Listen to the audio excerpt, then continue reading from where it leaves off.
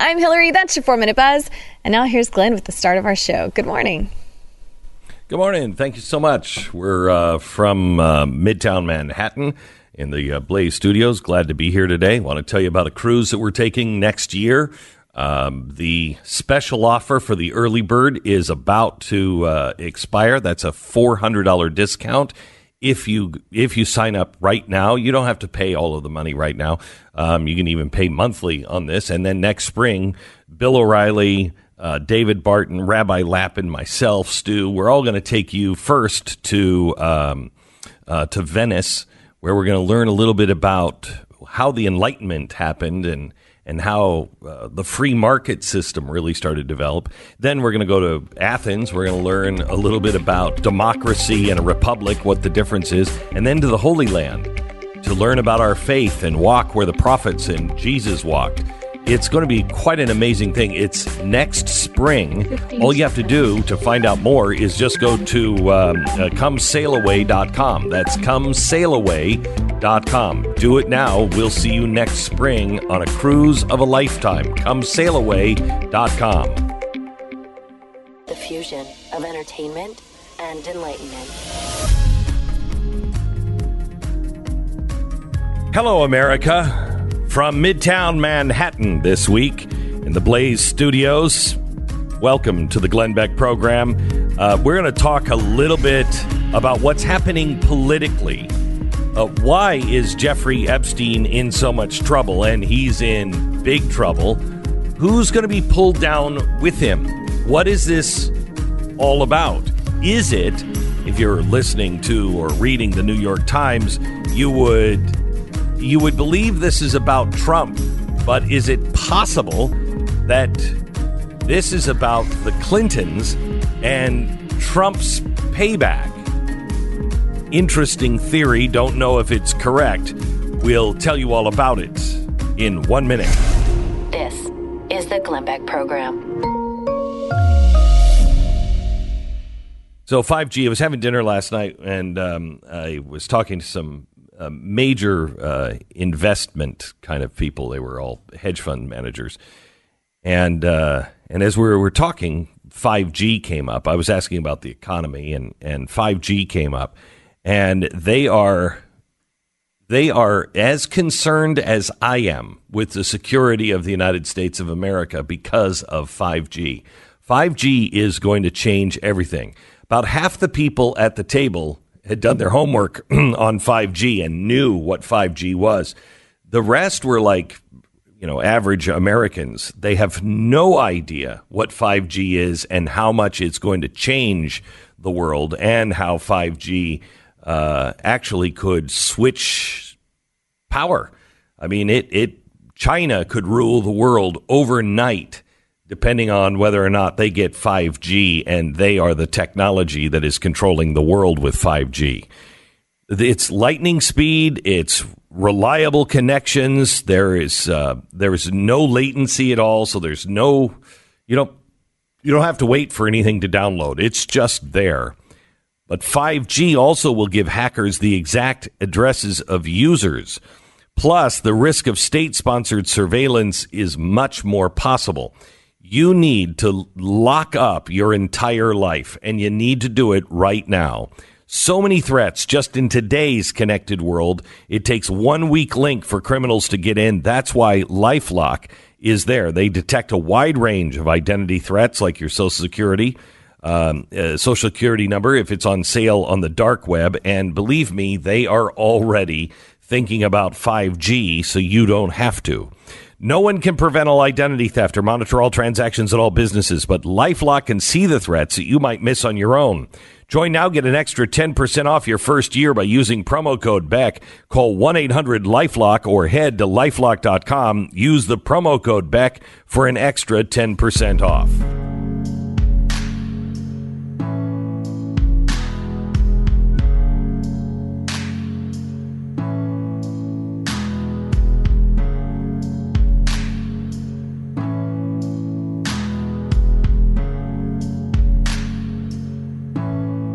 So years ago, a couple of friends of mine here in New York started something called a conspiracy dinner. And it was only called a conspiracy dinner because at the time we were all called conspirators and conspiracy theorists, even though looks like almost everything we said has come true now. So it's not really a conspiracy. In fact, we had videotape of it. But anyway, that's a different story. So last night, now it's kind of a joke that it's called a conspiracy dinner. And it's super smart people that want to get together and just talk frankly about the world. And it was fascinating to me last night because there were two people at the table that were former liberals that are no longer liberals, a lot of libertarians, and I would say most of them. In fact, I think the libertarians would consider themselves now conservatives because they're so tired of libertarians, just being worthless on being able to win. They're just not willing to win, I think. Anyway, we were talking last night, and the Republicans better wake up, because the Republicans, there was no love at this table at all for the Democrats, for sure. A lot of love at that table for Donald Trump, and zero love for the Republicans. The Republicans are seen as useless, totally and completely useless. And at some point, that thing is going to catch up to them. Because what are they good for? I don't know anybody who's even talking about Republicans anymore. I don't know anybody who's really talking about Congress and excited about this congressman or that congressman, or we got to get the congressman. They all feel that we have done so much in the last 15 years, and all of it for relatively no payback.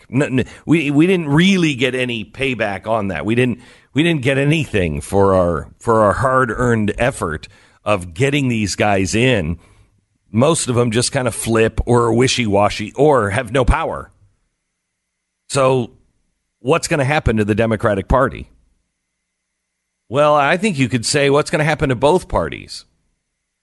And the Jeffrey Epstein scandal, I think is really interesting and important. Here's a guy that in 2002 had enough political clout to be able to have this thing swept under the rug. Now, if you're paying attention to this story, you will think that there's a possibility that this is all about Donald Trump. And I think there is that possibility. I think the media thinks that. I think they're hoping that they can just make this about Donald Trump and his Secretary of Labor, who was actually the prosecuting attorney down in Florida back in the early 2000s, that kind of made a sweetheart deal unlike any other sweetheart deal I've ever seen. It was an absolute miscarriage of justice. And so I think they're trying to make it about him. But when Nancy Pelosi's daughter comes out and tweets, and I want to get this exactly right, quite likely some of our faves will be implicated in this case. When Nancy Pelosi's daughter is signaling, hey, Democrats better wake up because some of our favorite people may be implicated. Yeah, it looks like they might be. And this, I don't know how this guy survives. Yesterday, he was in court and he was trying to strike a plea bargain, and they're negotiating very, very tough with him. They're trying to get him to flip evidence on the people that who were the people that he was servicing with underage girls. I'm not sure what's going to happen, but if you're Bill Clinton came out yesterday. Let me give the exact quote from Bill Clinton. Bill Clinton said yesterday, quote, This is from his office. President Clinton knows nothing about the terrible crimes Jeffrey Epstein pleaded guilty to in Florida some years ago, or those of which he has been recently charged in New York.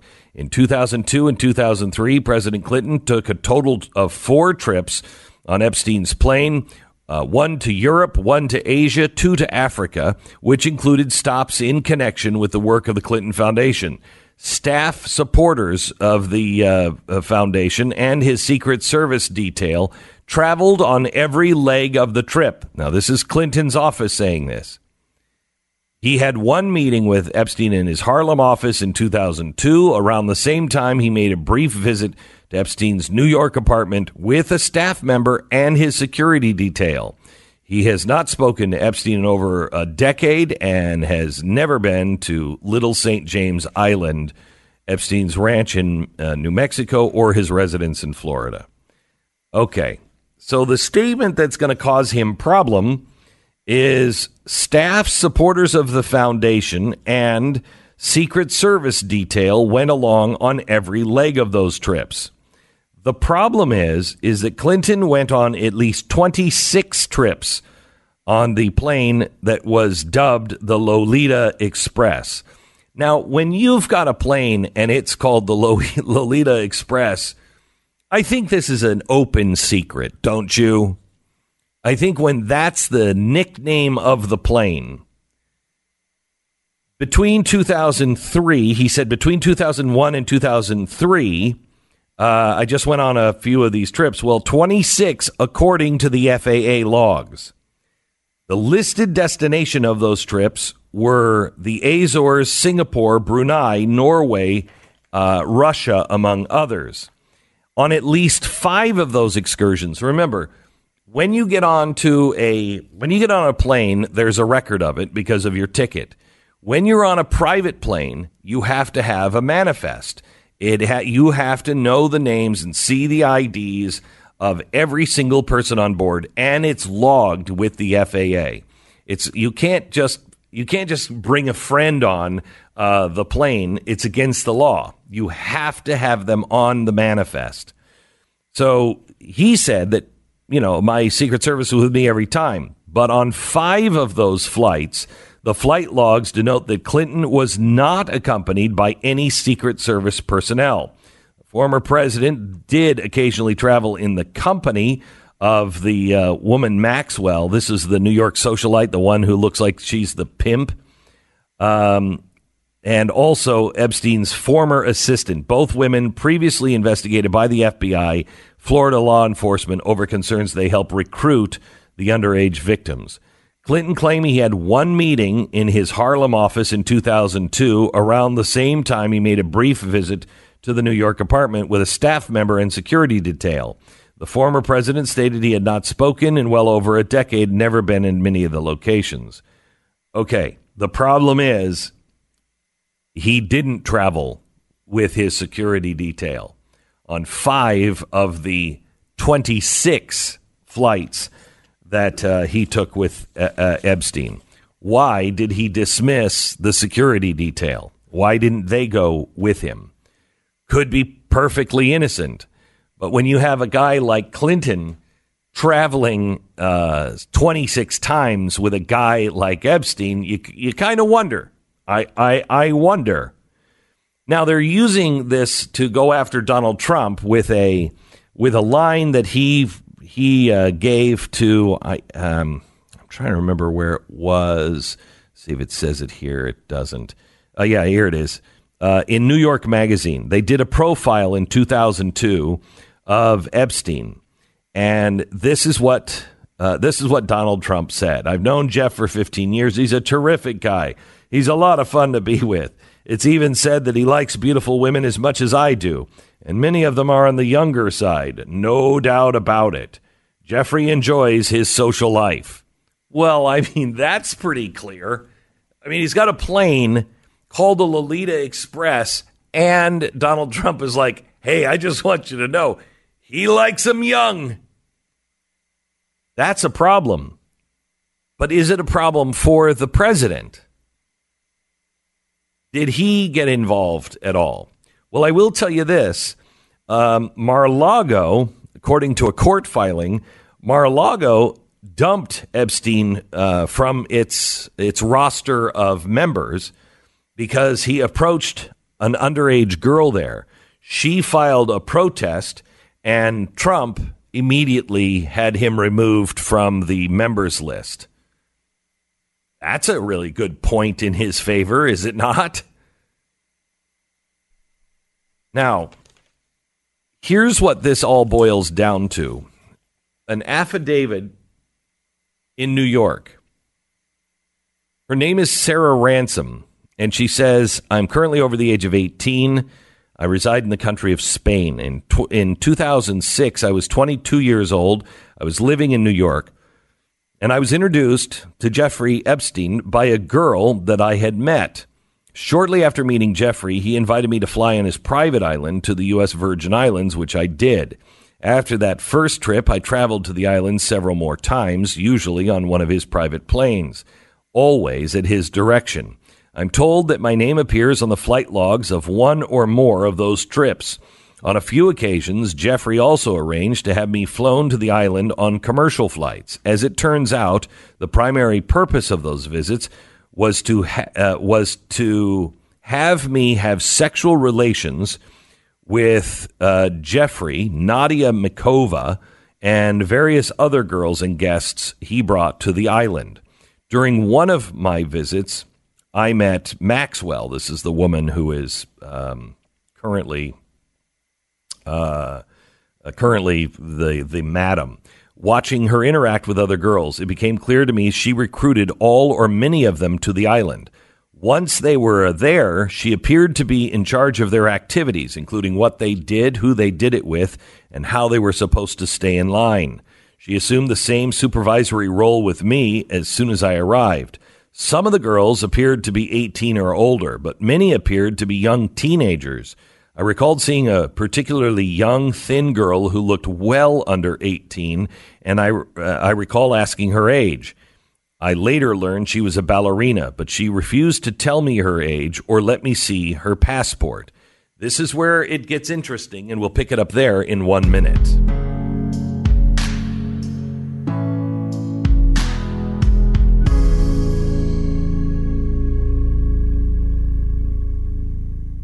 Last week, we had a great meeting to put the final plans together for our cruise through history, and I want to make sure that you are on this cruise with us. It is next spring, and it is going to be really, really just life-changing, I think. Really life-changing. We're working on programs now from David Barton and Rabbi Lappin. We are going to do additional shows with Bill O'Reilly. We added several shows on the actual ship, and a chance for us to dine together and everything else.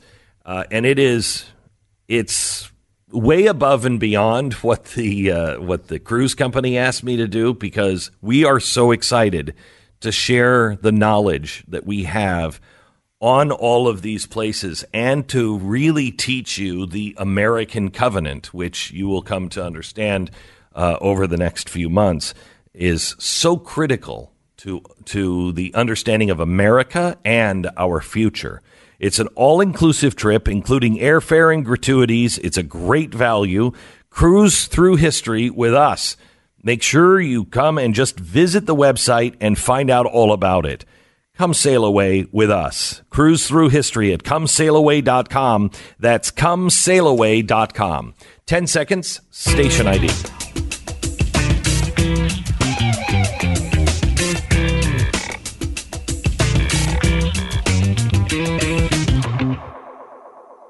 In addition to spending time with Jeffrey on his island, I spent time with him in New York City.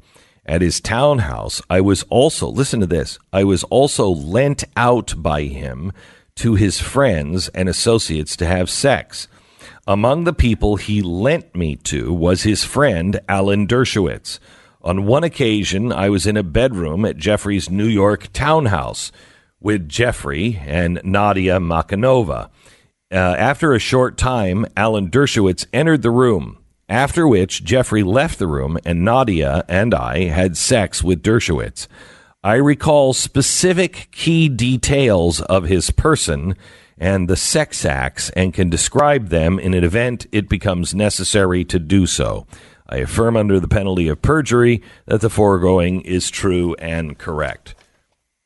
Wow, that's going to hurt Alan Dershowitz. Now, Alan Dershowitz says that I can prove that I was never there. I don't know how you prove something didn't happen, but he says he can prove that this is a lie. Although, you know what this makes me think of was, isn't there I'll have to ask my Scottish friend, but I believe there's a dish from England it's called spotted dick. And I think that is an actual food item. Don't know why I'm bringing that up, because what I'm really thinking about is Michael Jackson. You remember what happened with Michael Jackson? I'm just saying. Mm-hmm. They photographed him, right? They photographed me. Hmm? They photographed. Yeah, they photographed my penis. They photographed it and they drew lines around it. And they swatted it around, and I didn't like it. What kind of freak would do that? What kind of freak? I don't know. It was horrifying. So they made me pull my pants down. That may be with Alan Dershowitz, which... Yeah, that'd be bad. Right, thank you. That's bad. Yeah, it would be very bad. Now, what they released Monday is that they went into Epstein's house and they found at least hundreds, I'm quoting the FBI, at least hundreds and perhaps thousands of sexually suggestive photographs of fully or partially nude females that appear to be underage. They were in a locked safe. He's a sex offender. He's not supposed to have any of these. So he is now saying he will turn evidence, a rumor is, that he will turn evidence if they just they let him go. I won't do any more than a year in jail, and I'll tell you all of the names involved. How's this going to work out? This seems like, doesn't this seem like a mob movie where that guy is the guy who gets the shiv in the eye someplace towards the end of the movie? Especially when you're dealing with the royal family and American royalty of both sides of the aisle. You're listening to Glenn Beck.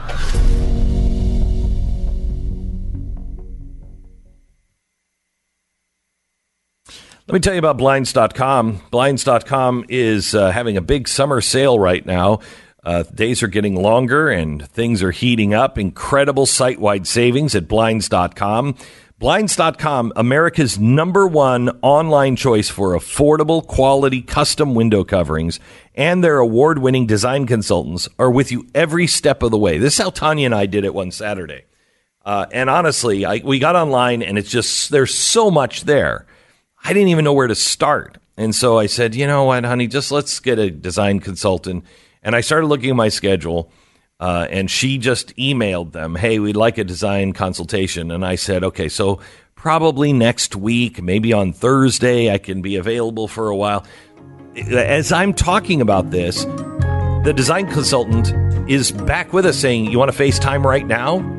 Are you kidding me? It's Saturday morning. Sure. Make sure your home stays cool with Blinds.com. Right now, great site-wide savings plus an extra $20 off with promo code Beck. Promo code Beck at Blinds.com. Get Glenn, Mark Levin, Stephen Crowder, and me, Pat Gray, all in one convenient location. Use the promo code Glenn for $10 off at theblazetv.com/Glenn. Man, I'm really excited to welcome a brand new sponsor to the show, Tecovas. I know how ridiculous a great pair of boots can cost. Tecovas makes great boots and accessories. They sell their boots directly to the customer, so their boots are half the price of anything that's even similar in quality. They're all handmade with a 200-step process with only the best materials. Their entire line honors the timeless traditional boot styles. No silly stitching or sequins or loud colors or anything else. These are just great boots like my grandfather would have worn. With Tecovas, there's no need to break them in. They arrive already ready to be worn immediately, comfortably. They're easy to order with tremendous customer service. Tecovas always has free shipping and free returns. Check out their boots and their clothing and accessories right now. Tecovas.com/Beck. That's TECOVAS.com/Beck. Okay, so here's an interesting theory that I read yesterday that I want to share with you. And I don't know if this is accurate, and I'd love to hear your opinion on this, Pat. So,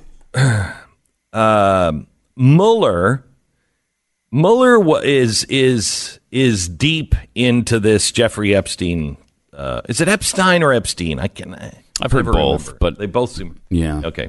I think it's Epstein. Do you remember when, at the very beginning, it was lock her up with Donald Trump? Mm-hmm. And then when he got in, he said, "You know what? She's been through enough. I'm not gonna lock her up." Okay. So he's going to play ball with the way the government does things, and I think that was his olive branch. I'm not going to lock you up. We're just going to move on. However, because they didn't move on, because they thought that this, because remember, what was it that Hillary released? What was the salacious detail in the report that came out that we know now that Hillary was responsible for? Remember? Trying to think. Sex. Oh yeah, showers. Right, the thing in Moscow. Okay. Mm-hmm. Yes. Okay. It so was that was the bogus. salacious, completely bogus. We know now that this was a Democratic thing. It was used by people in the DOJ. We know that this was, and I hate this word because I think people misunderstand it and misuse it, but it was deep state. Okay. We know that this is a tangled web of people in the DOJ and elsewhere that had their own political agenda and would stop at nothing. So when Trump goes through all of this, the theory is that he's had enough. And Mueller was involved in the actual plea bargain of Epstein, and he helped do that deal with Epstein. So the theory is that Trump is actually kind of behind this, pushing this a little bit, because he's going to get his revenge on Mueller, and he's going to get his revenge on Hillary Clinton. Because the thing, Hillary Clinton's Achilles heel is Bill Clinton. You expose Bill Clinton for the creep that he is, and I think that it's over. It's finally time for that to be over. That love affair is done. So because Mueller helped Epstein mostly get off the hook last time, according to court documents, now you have a Justice Department led by somebody, at least at this point, loyal to Trump. And what matters is that Epstein's no longer able to hide behind the Clinton bagmen and cut a deal, because now the administration has changed and Trump would like to have some payback. I don't know if that's true, but I sure hope it is, because that means that Trump knows he's completely clean in this thing, and you can't. There's no way they can take him down with it. But he can get to them with it. That would be a really good outcome, I think. If you can, I think it would be too. Yeah, if you can expose Bill Clinton's dirtbaggedness, along with more of Jeffrey Epstein's, who's been a long-time Democratic donor, and they've been completely unscathed by this scandal. And Trump has no dirt on him. That'd be great. Yeah, I will tell you that I don't think that it's just Hillary Clinton. I think it's I think it's people in the DOJ. I think it is people in the Democratic Party. Remember, this guy is a very big donor for the Democratic Party. This is Harvey Weinstein, right. And they all knew about it. You don't name his plane the Lolita Express and not know. How are they going to claim innocence and they didn't know? They all knew what he was like, and they all just went for the cash anyway. And all the dirtbags rallied around him, and everybody thought they were protected. I mean, if Prince Andrew is involved in this scandal is gigantic. And I don't see how this guy lives. I don't see how this is fairly prosecuted. It seems to me this will be one of those things where you're prosecuted if you are on the outs. The people who are sweating are the ones who are not in the inside core. Because I just don't think they'll ever get to the inside core. But I think Bill Clinton is on the outs. I mean, yeah, they don't care what happens to him anymore. They don't care. And it's beyond they don't care about him. They do care about what happens to Hillary, and they don't like Hillary. Right. And so now it's a combination of, if it was just Bill, I think they would leave him alone. But because Hillary is out there yapping all the time and they really despise Hillary, I think part of the payback is to go after him. It's hard to imagine this, though, because, just a few short years ago, she was the chosen one. And the Clinton machine couldn't be messed with. There was nobody who could take on the Clintons and survive. Politically. Or if you're to look at the death list, even literally survive. You can't help it. I can't help it. I have to mention the death list. You're just like, oh, I want them to believe. I want them to believe. I love to poke them with that because it's fun. It's just good, clean fun. Well, everybody that has ever known them has died, or even met them, or had a picture in the Oval Office. They're all dead. They killed them all. The Clintons have a real knack for plane crashes. A lot of them have died in plane crashes. They're really good at them. Are you really going to go here? Tell me about the plane crashes, Pat, because I know there's a lot of Ron Brown. There's a lot of people. Ron Brown. Yeah. Mm-hmm. That's just one. I'd have to go back and look at the list because it's extensive. But Ron Brown springs immediately to mind. Right. Well, Ron Brown, if you remember right, he was really having some problems with the Clintons and the Democrats. Right. And, a lot of people are like, what was he thinking when he got on that plane? And I can't tell you what he was thinking, but I think I know what went through his head there at the end. Which it was a bullet. So right. And then they covered it up with the plane crash. And that's all proven because he was laughing as he was coming out of the funeral, remember? Yeah. Or the burial. And then all of a sudden he saw the journalist, and then he was immediately crying. Yeah. So he killed him. Yep. So. One could only hope. Yeah. The grand jury is this thorough here in New York. Oh, look at him. He raped her. He did it. And so did Bill Clinton and pretty much everybody involved in the Democratic Party. You just know it happened. You know it. Look, they were laughing at one point. I have a picture of them laughing. And then they stopped immediately. That can't happen unless you're totally guilty. No, not at all. There's a couple of other things that I want to get into today. Did you see the girl that was licking the ice cream? Yeah, the Bluebell. And then put it back in the. It's just. What'd you think of that? It's disgusting, and it creates another weird thing that we're going to have to worry about. Has somebody licked my ice cream? It got so bad that in some parts of Texas, they've actually got people guarding. They've locked down the ice cream, and you have to go seek out one of the employees to unlock the ice cream so you can buy, half a gallon of ice cream. Am I the only one that has to take that plastic wrap around the lid off? Do they have that on Bluebell? Because I think wasn't that one of the things that they were yelling about is, why don't you have one of those plastic wrappers around the top? I'm trying to think if If you have to, I don't know. that. I usually am not the one that opens the Bluebell. Right, I'm just the one that finishes it. Yeah, almost every time. I'm the one who finishes. I never open it, but I know if it has something to do with that empty container going into the garbage can after it's been almost licked clean, I can answer that. So there was a guy. Did you see the guy with the Scope mouthwash?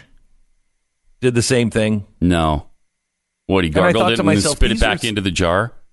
Oh, yeah, and he was just so obnoxious.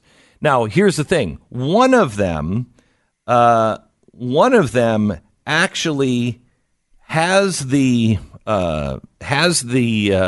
receipt for the ice cream, and they have her on tape going back. She licked it, put it away, and then walked off camera. Then they have her on the store camera going back in, getting that ice cream and taking it up front and buying it and taking it out of the store.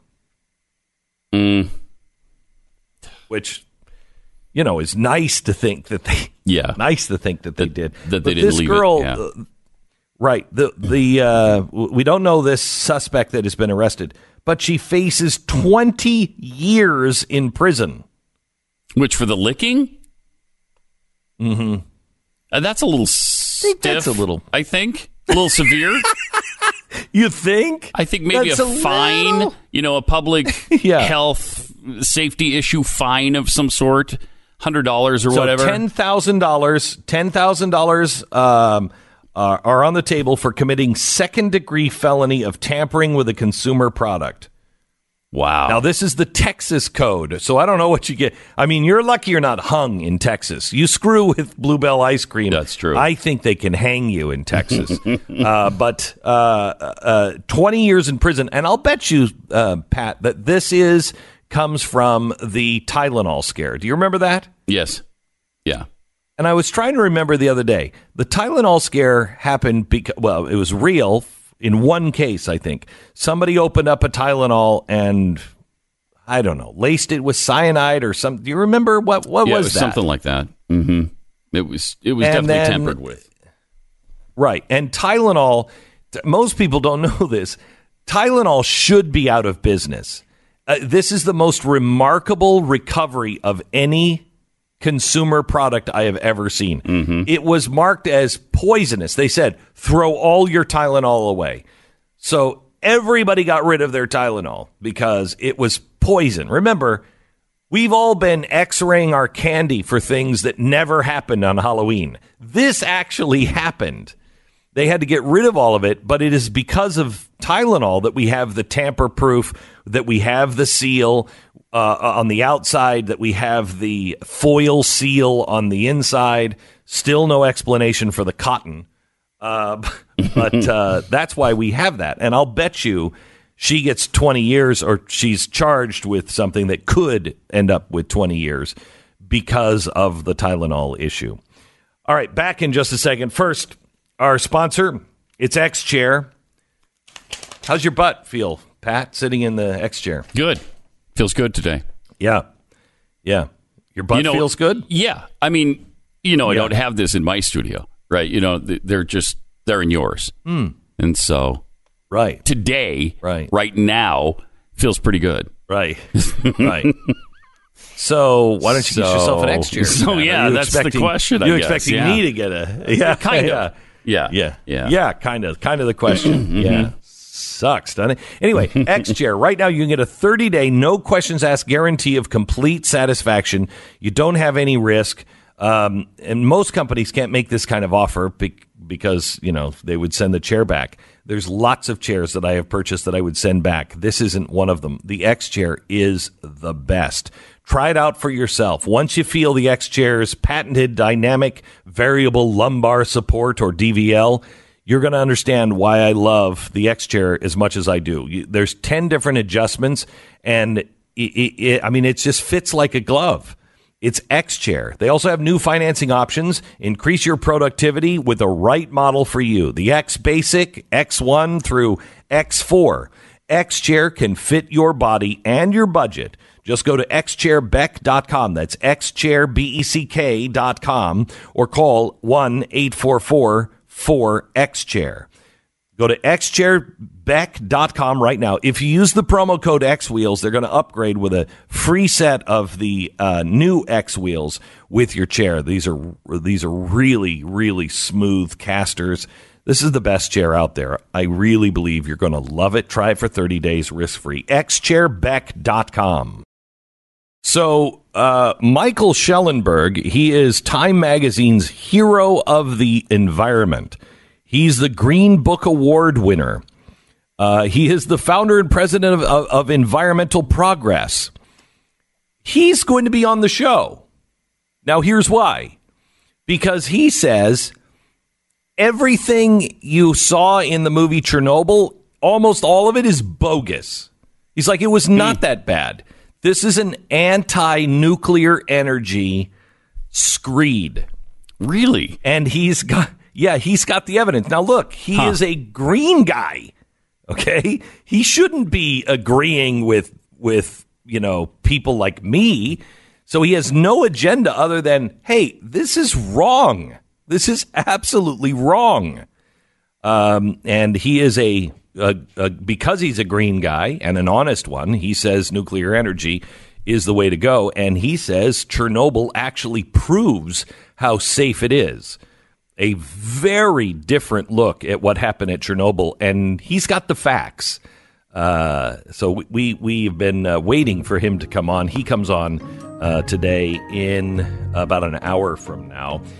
Also, Dave Isay is going to be joining us, and I have to tell you about a little watched story that may be one of the most important stories in your lifetime.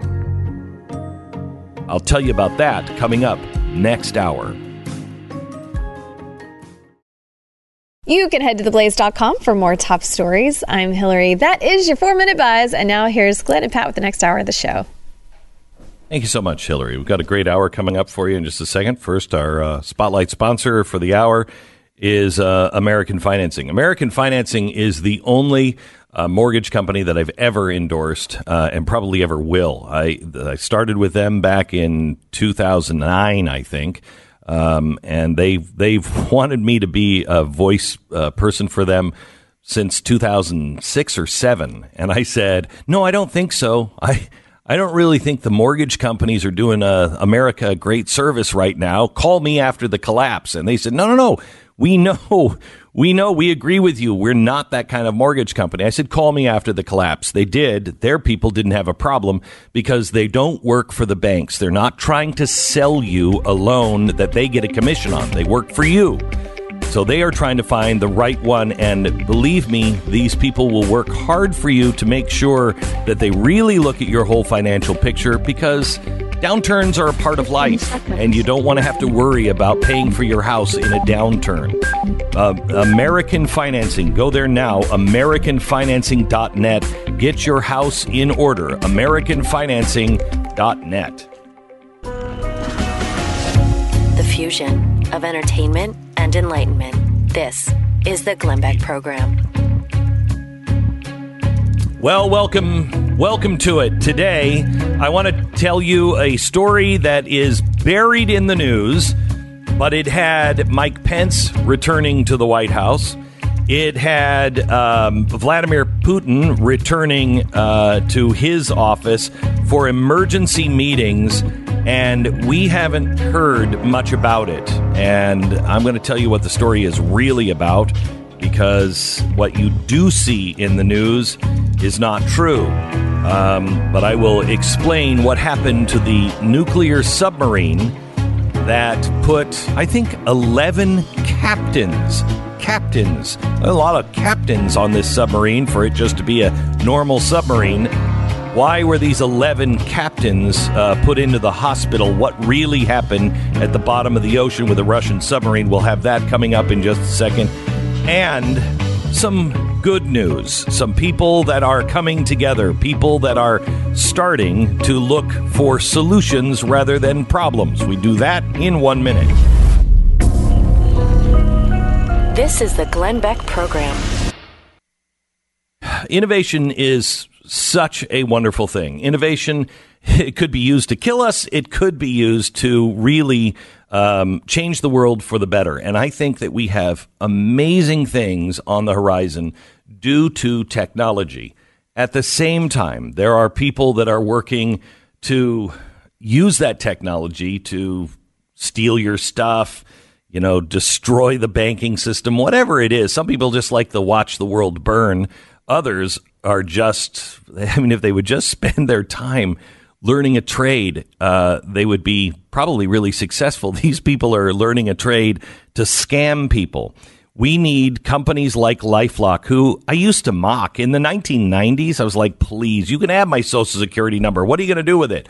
Wow. Now the world has changed. Now there's something called the dark web. You don't want your information on the dark web. And most likely my information, your information is somewhere out there looking for somebody to sell it to. That's what LifeLock does. LifeLock makes sure that they identify a whole bunch of identity threats, like your Social Security number for sale on the dark web, and they alert you. If there's any kind of problem, they alert you. And then you say, oh, no, that's not me selling my Social Security on the dark web. Then they have people here in America that work to fix it. That's where the rubber meets the road, at least for me, because they can call me and tell me I got a problem. I don't know how to fix it. Now, nobody can prevent all identity theft or monitor all transactions at all businesses, but LifeLock sees the threats that you might miss on your own. If you join now, you'll get an extra 10% off your first year by using promo code BECK. That's 1-800-LifeLock, 1-800-LifeLock, or lifelock.com. Make sure you use the promo code BECK and save 10%.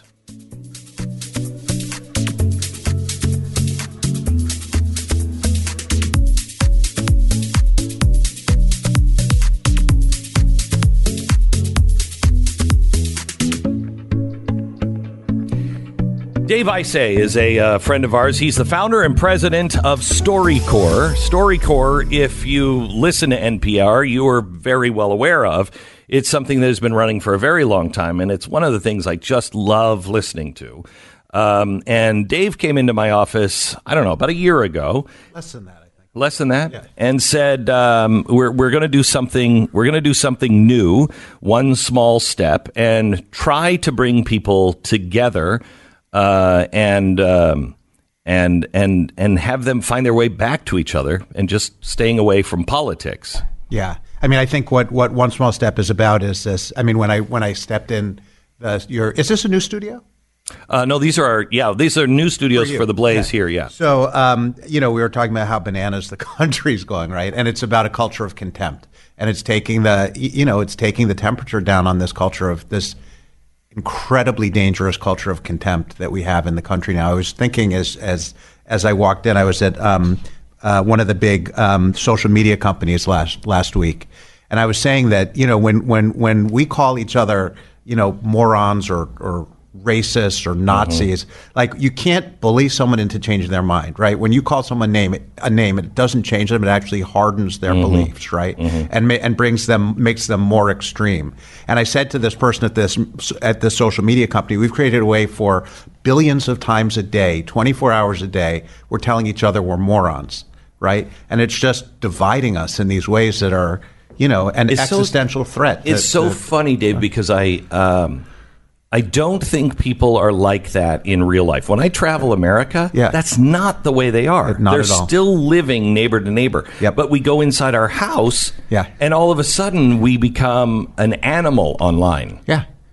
And I think, what you saw when you've been thinking about this, obviously. And when I came in, it was incredibly generous of you to invite me in. But you said, like, I totally get it. Like, and it's in the last year, it's just gotten worse, and we have to, it's enough already. We've got to figure this thing out, or, the very fabric of our democracy is at risk, I think. I agree with you. I think that there is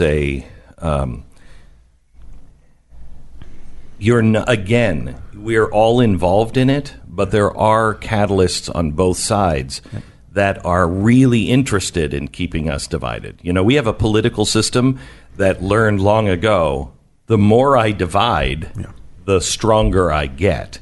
And And until we solve that, I don't know how, or until we just reject that, until we say, I'm just not going to play that game anymore. Yeah. And I think more and more people are doing that. Yeah.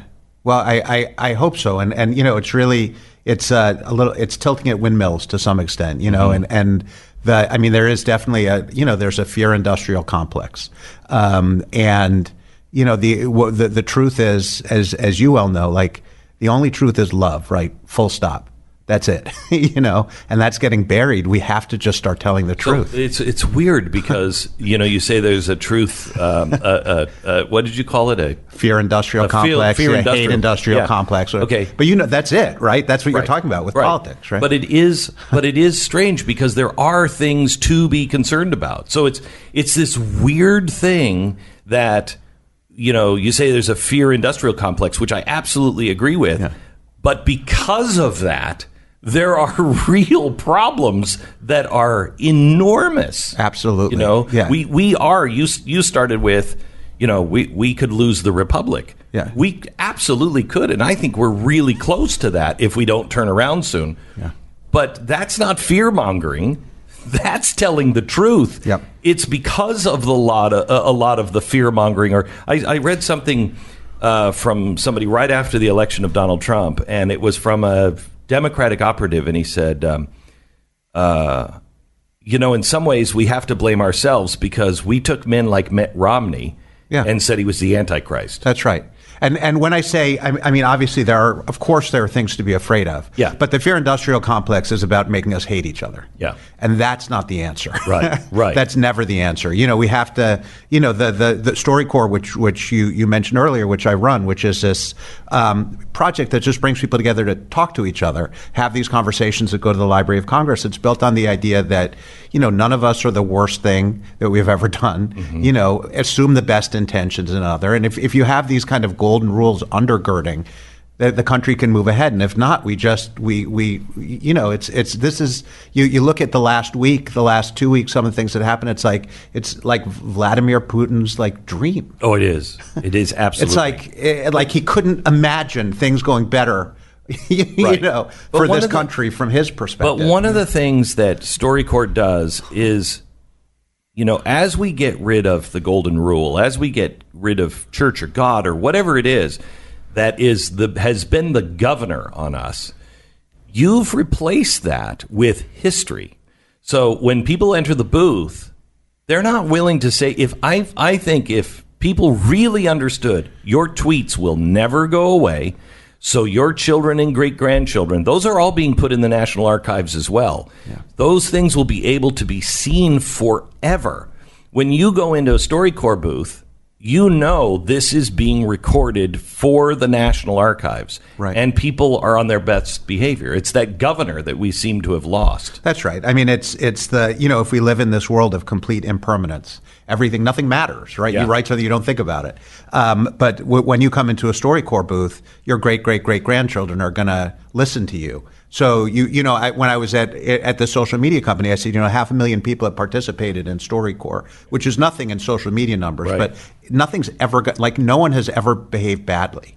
And the person I was talking to said that really strains the boundaries of belief. Yeah. But it's true, and I think we just have to remember who we are as people and that truth that I know that all of our lives, all of our stories matter equally and infinitely, and that's all that matters. So tell me what you brought us today.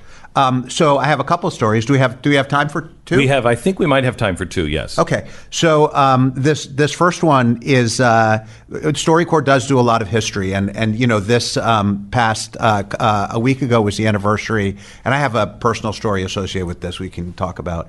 My dad I found out when I was in my 20s, was gay. It totally took me by surprise. Yeah. And as my brother said, our nuclear family blew up. He ended up becoming he was a psychiatrist. He was an amazing, amazing guy. And when he told me about that he was gay, he mentioned the Stonewall riots. Do you know what that is? Okay, so 50 years ago, last week, there was a riot at a bar in Greenwich Village that led to the beginning of the gay rights movement. It used to be illegal to have gay bars. And he told me about this, and I went out and I interviewed the people who had been there 30 years ago. And then my dad actually ended up dying very quickly of cancer on the anniversary of Stonewall a few years ago. And this year's the 50th anniversary, so we did a bunch of stories about what it was like to be gay before 1969. So this is one of those stories. It's a dairy farmer, the kid of a dairy farmer in rural Washington in the 1950s, who came to StoryCorps with his daughter to talk about a school assembly he performed at when he was a teenager. Okay, here it is. I'm riding to school with my oldest brother, and on the way to school, I'm putting glitter all over my face.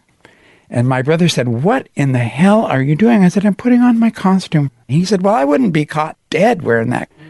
So he dropped me off at the school, and he called my dad up, and he said, "Dad, I think you better get up there. This is not going to look good." So my dad drove up to the high school. And he had his farmer jeans on, and they had cow crap on him, and he had his clodhopper boots on. And when I saw him coming, I ducked around the hall and hid from him. And it wasn't because of what I was wearing. It was because of what he was wearing. About a gay story? So the assembly goes well, and I'm climbing the car, and I'm riding home with my father. And my father says to me, "I was walking down the hall this morning, and I saw a kid that looked a lot like you ducking around the hall to avoid his dad, but I know it wasn't you because you would never do that to your dad." And I squirmed in my seat, and I finally busted out, and I said, "Well, Dad, did you have to wear your cow crap jeans to my assembly?" And he said, "Look, everybody knows I'm a dairy farmer. This is who I am." And he looked me square in the eye. And then he said, "Now, how about you? When you're a full-grown man, who are you going to go out with at night?" And I said, "I don't know." And he said, "I think you do know. And it's not going to be that McLaughlin girl that's been making goo-goo eyes at you, but you won't even pick up the damn telephone. And I'm going to tell you something today, and you might not know what to think of it now, but you're going to remember when you're an adult. Don't sneak. Because if you sneak like you did today, it means you think you're doing the wrong thing. And if you run around and spending your whole life thinking that you're doing the wrong thing, then you'll ruin your immortal soul." And out of all the things a father in 1959 could have told his gay son, my father tells me to be proud of myself and not sneak. My reaction at the time was to get out in the hayfield and pretend like I was as much of a man as I could be. And I remember flipping 50-pound bales 3 feet up into the air going, "I'm not a queer. What's he talking about?" But he knew where I was headed. And he knew that making me feel bad about it anyway was the wrong thing to do. I had the patron saint of dads for sissies. And no, I didn't know it at the time, but I know it now. What a great story. StoryCorps.org. More in a second. American Financing is our... NMLS 182334, www.nmlsconsumeraccess.org. American Financing wants to remind you that the housing market is very, very hot right now, but not just in favor of sellers like in years past. Buyers have a great tool now. It's low interest rates. Rates have actually dropped over the last year, so monthly payments are lower than rent in many cases. I want to make sure that you don't get yourself wrapped up into one of these mortgages, especially an adjustable mortgage. You might be able to afford it when rates are low, but when rates start to go up, then you're in trouble. So make sure that you don't have an adjustable mortgage. But it's worth a 10-minute phone call to American Financing to see how these low interest rates can get you into financial shape for whatever may come tomorrow. Current rates, it's good to do refinancing, pay down high-interest card debt, or cash out some equity of your home to be able to do some home improvements. Right now, it's American Financing. Call 800-906-2440. That's 800-906-2440. It's AmericanFinancing.net. 10 seconds, station ID.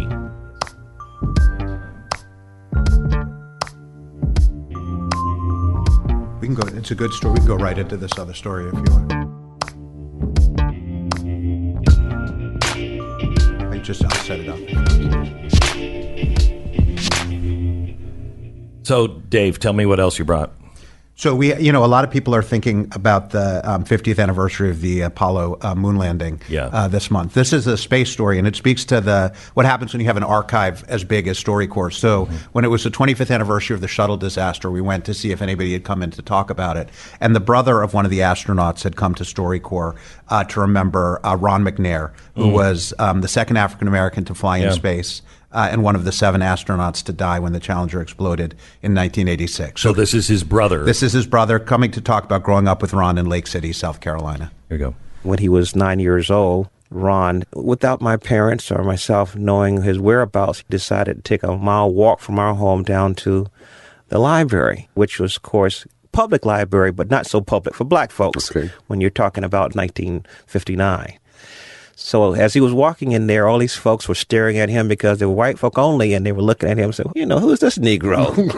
So he politely positioned himself in line to check out his books. Well, this librarian, she says, this library is not for coloreds. He said, well, I would like to check out these books. She says, young man, if you don't leave this library right now, I'm going to call the police. So he just propped himself up on the counter and sat there and said, I'll wait. So she called the police and subsequently called my mother. Police came down, 2 burly guys come in and say, well, where's the disturbance? And she pointed to the little 9-year-old boy sitting up on the counter. He says, man, what's the problem? So my mother, in the meanwhile, she was called. She comes down there praying the whole way there. Lord Jesus, please don't let them put my child in jail. And my mother asked the librarian, what's the problem? Well, he wanted to check out the books. And your son shouldn't be down here. And the police officer said, why don't you just give the kid the books? And my mother said, he'll take good care of them. And reluctantly, the librarian gave Ron the books. And my mother said, what did you say? He said, thank you, ma'am. Later on, as youngsters, a show came on TV called Star Trek. Now, Star Trek showed the future where there were black folk and white folk working together. Right. And I looked at it as science fiction because that wasn't going to happen, really. But Ronald saw it as science possibility. Mm-hmm. He came up during a time when there was Neil Armstrong and all of those guys. So how was a colored boy from South Carolina wearing glasses, never flew a plane, how was he going to become an astronaut? But Ron was the one who didn't accept societal norms as being his norm. I mean, that was for other people. And he got to be aboard his own Starship Enterprise. It's amazing. Both those stories are 1959. They both start 1959. Yep. And how much we have changed. Yeah. And that's the frustrating thing, I think, for so many people is we're not those people anymore. Yeah. We're just not those people. Yeah. And we can't step back far enough to recognize, look at the progress we've made. Yeah. Some real good progress. Yeah. And I should say, just with when you talk about progress, that library ended up being named for Ron McNair. So now that is the Ron McNair cool. Library. Yeah, I mean, there's that great line also, from Maya Angelou from Clinton's first inauguration, that history, despite its wrenching pain, can't be unlived, but if faced with courage, need not be lived again. Mm-hmm. We have to look at what it was and face it and make sure that it never happens again. That's the country moving forward. Right. It's the and tell the truth. Tell the truth. I've had a problem. One of my heroes is Winston Churchill. Yeah. Unless you read about him in India. Right. And then you're like, whoa, who is this guy? He's both. Yeah. He's both. Yeah. It's the trajectory that people are on. Are they getting better or are they getting worse? Yeah. And that's what we need to do. To be able to come together, we have to say, look, we were here. We're now here. We still have a lot of work to do. That's right. But we're on the right trajectory. And we have to keep moving in the right direction. Moving in the right direction. Dave, thank you so much. It's God great bless. to see you. Good to see you. StoryCorps, if you want to be involved with some of these stories, just go to storycorps.org. Or One Small Step. Yeah, /One Small Step. Okay. And this is about having conversations across the divides. Yeah. And we want to get as many, we're going to start scaling in next year. Okay. And really try and have this be everywhere across the country. But, we'd love the Glenn Beck Show audience to be pioneers in this and we would really love to start be. with us. Thank you. It is storycorps.org /One Small Step. Back in a moment.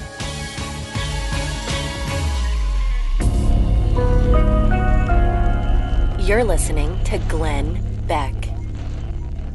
So if you would come to my studio, you would see that my paintings are starting to stack up. I call them 10-hour memes because you can make them in about 20 seconds online, but it takes me about 10 hours to paint them. I love to paint, but they're stacking up now because I feel better. My hands were so bad over the last 5 years that holding a paintbrush was extraordinarily painful.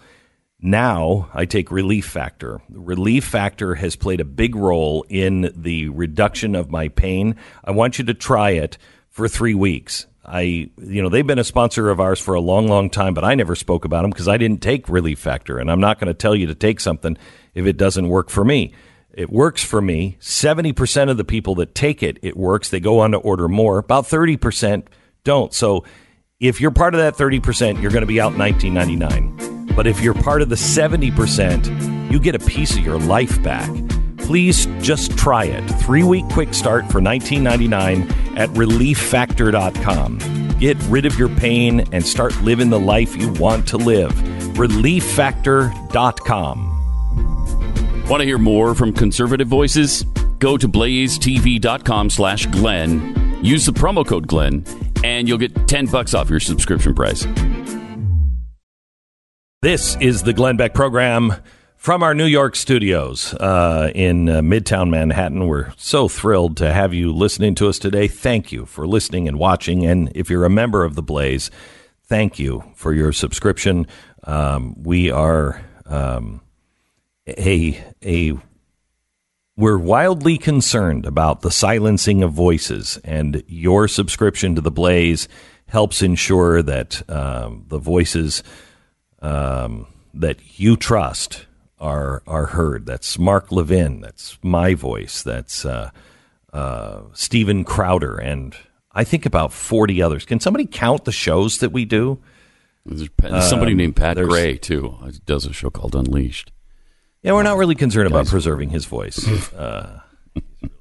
So I have to get to a couple of stories, and I just don't know if I'm going to be able to have time, and I don't want to do it unless I can do it justice. This Russian submarine story is fascinating when you find out. There was an alert out that there was a catastrophe of planetary scale regarding a nuclear submarine, and I think 12 captains, which is weird, were on board, and they were rushed to the hospital as they got out of this submarine, and a planetary scale catastrophe happened. What could that possibly be? Well, I believe it's a cover-up for what it really is, because when you look at the submarine and you know anything about submarines, which I don't, but I happen to know people who do know, it's an interesting, fascinating story, and it all kind of goes back to Vladimir Putin's statements about World War III. We'll have that story coming up for you. Also, if you watched, Chernobyl, if you watched Chernobyl on HBO, you might have thought, as I did, wow, this is an incredible true life story. That's the way they shape it. They shaped it as what you're about to see here is true. Well, with an exception of the one scientist, that's just a representative of all of the scientific community in this one person. Well, there's a few other things that aren't exactly true. And when you hear it, we've been played. We have been played, and we'll talk about it coming up with an expert in just about a half hour from now. Also, I want to give you an update now on New Zealand and gun control.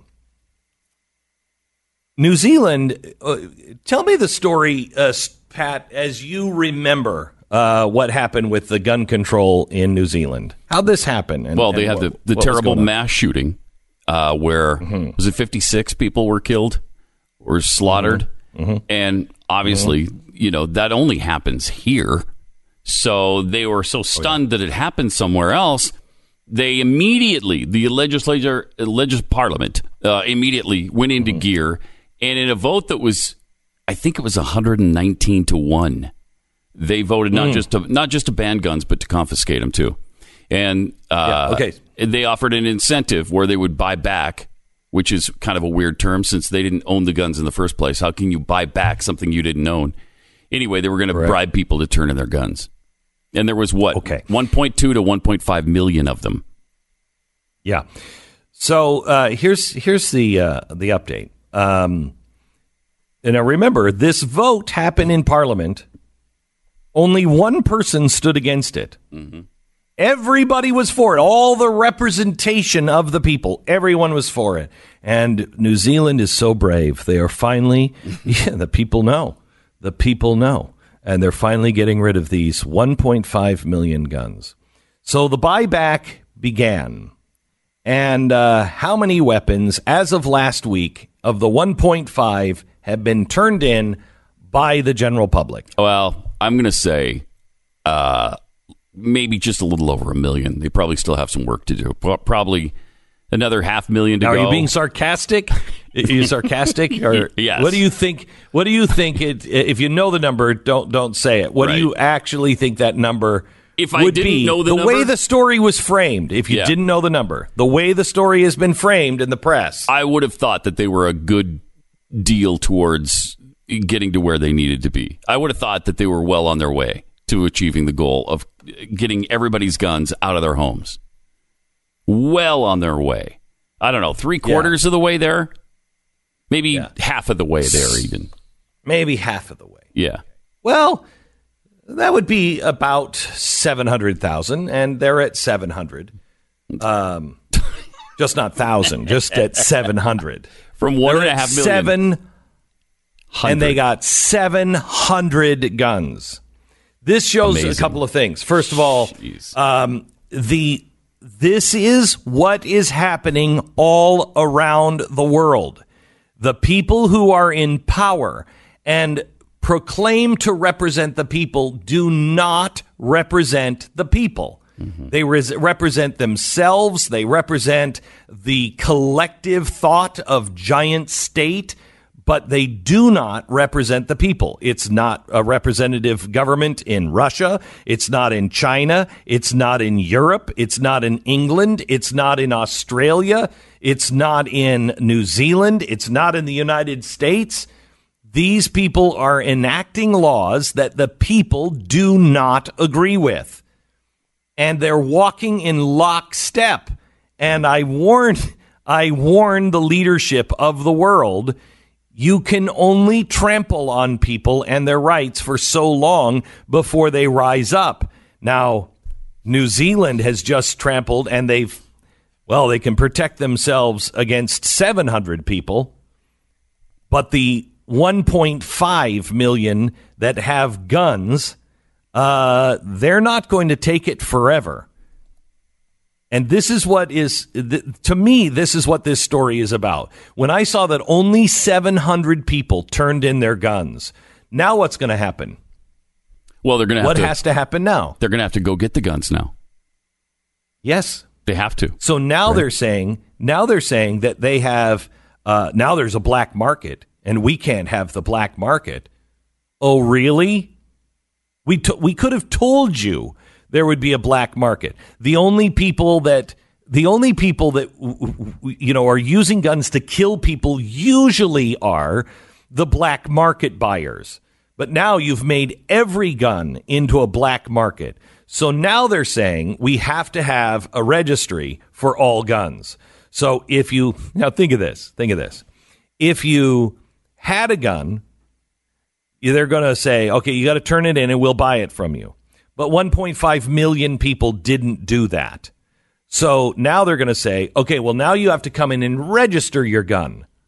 Why would I register my gun if I'm not turning it in the first place? I'm going to register it so you know who I am, so you can charge me with a crime of not turning in my gun? I don't think so. So now they have you breaking the law twice. Mm. They're making all of us into criminals. So they've taken law-abiding citizens and they said, we're going to pass a law, get rid of the guns. They didn't do it because they don't agree with it. Then they're saying now we're going to have to register the guns. People are not going to register. So they're going to be felons. What they're doing is they've created a country of felons that are peaceful. Now, in Australia, how many, they've had this going on forever, and it's worked fabulously, right, Pat? I mean, it's just perfectly. Yeah, it's been right. 20-some years, right, since they did it. It's been 20 years. And if we could just be as good as Australia, because they banned guns. They got rid of their guns. It's utopia now there. So what percentage of guns that were known to be owned by Australians, but not, and I'm talking semi-automatic, they call them self-loading rifles. Self-loading? Self-loading rifles. I'd like a self-loading magazine. I'd like that. It'd save my thumbs. I want self-loading magazines, for the love of Pete. Self-loading guns. It's just the bullets just jumped into this gun. Anyway, so these are semi-automatics. So the percentage that have been turned in the last 20 years. Were they registered prior to that? They were not registered. They were not registered. They knew of, the government knew of the sales, but they were not registered. Okay. So they knew that they had this number of guns out in Australia that were semi-automatic. They ban everything. What is the percentage of just the semi-automatics that came back in? Real guess or sarcastic guess? Real guess, I bet less than 10%. I would guess less than 10. Okay, remember, this has been going on for 20 years. Yeah. It's 20%. Oh, it is 20%. So 80%. They did better than I thought. But it's still 80%. Yeah. Everybody's holding them up to be these great, Australia, they get it. Oh, New Zealand, they get it. New Zealand turned in 700 guns since the ban, and in 20 years of a semi-automatic ban, only 20% of those guns have been turned in. All you've done is you've made good guys criminals. And what do you think is going to happen here? Well, the same thing. That lesson will not be learned by the left. It won't. They won't look to Australia and say, well, that's not working. They won't look to New Zealand and say, wow, that's really not working. They will say, well, we're different. We can do it better. That's because that's what progressives always say. But you also have to remember, I really believe that totalitarianism, which I think these progressives are into, you can call it communism, fascism, totalitarianism, it's absolute government rule. That's what we're shooting for. Forget the ideology. People are shooting for absolute rule. And part of absolute rule is to make enough rules to where you can arrest anyone. So it doesn't matter if they collect the guns. If they can make everyone a criminal in some way or another, when they want to arrest you, they'll be able to come into your house, they'll find the guns, and then they'll have something to arrest you for. And you'll go away for a long, long time. That's why I hate the expression, well, I'm not doing anything wrong. I don't care if they're listening. Well, I'm not doing anything wrong. I don't care if they fill in the blank. Because you're not the one who decides if you're doing something wrong or not. The government is. And that's where the problem lies. And it's not, I mean, for instance, there was a story today. I want to see if I can find this for you real quick. There was a story today. You know who Steve Wozniak is? Oh, yeah. Co-founder of Apple. Okay, so co-founder of Apple. So Steve Wozniak came out just this week, and he said, everybody has to cancel Facebook. He said, some people can't because it's their business, et cetera, et cetera. He said, but the average person can, and you have to find a way to get off of Facebook. Get off of Facebook. He did. He got off a year ago. It is. You did? He did. Wozniak did. Yeah, he did. Yeah. I would get off if it wasn't for business. Yeah. I would get off as well. He says there are many different kinds of people, and some of the benefits of Facebook are worth the loss of privacy. But to many like myself, my recommendation is, to most people, you should figure out a way to get off of Facebook. Mark Zuckerberg buys all the houses around his for privacy. He buys extra lots in Hawaii around his house for privacy. But, our privacy hasn't been respected and watched over. He says they are listening to you. They are watching. He says people think they have a level of privacy that they no longer have. Why don't they give people a choice? Let me pay a certain amount and you'll keep my data more secure and private than everyone else handling it handing it over to advertisers. He said, everything about you. They can measure your heartbeat with lasers now. They can listen to you with a lot of different devices. Who knows if my cell phone is listening right now? But I know Alexa has been in the news a lot. You should worry. You're having conversations that you think are private or think are to yourself.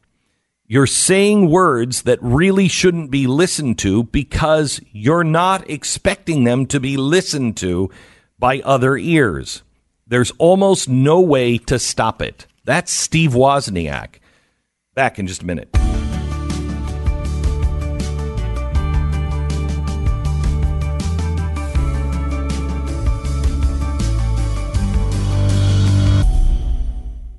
So I want to talk to you about people who are moving to Texas. If you move to Texas, leave all of your crappy politics behind. But if you want to move to Texas for the freedom and you can't, may I suggest you get a little Texas in you. Tecovas boots. Tecovas boots, they are great. They're great boots. They're made highest quality. They're handmade. And they are not expensive. These are really quality boots that you can buy for a lot less.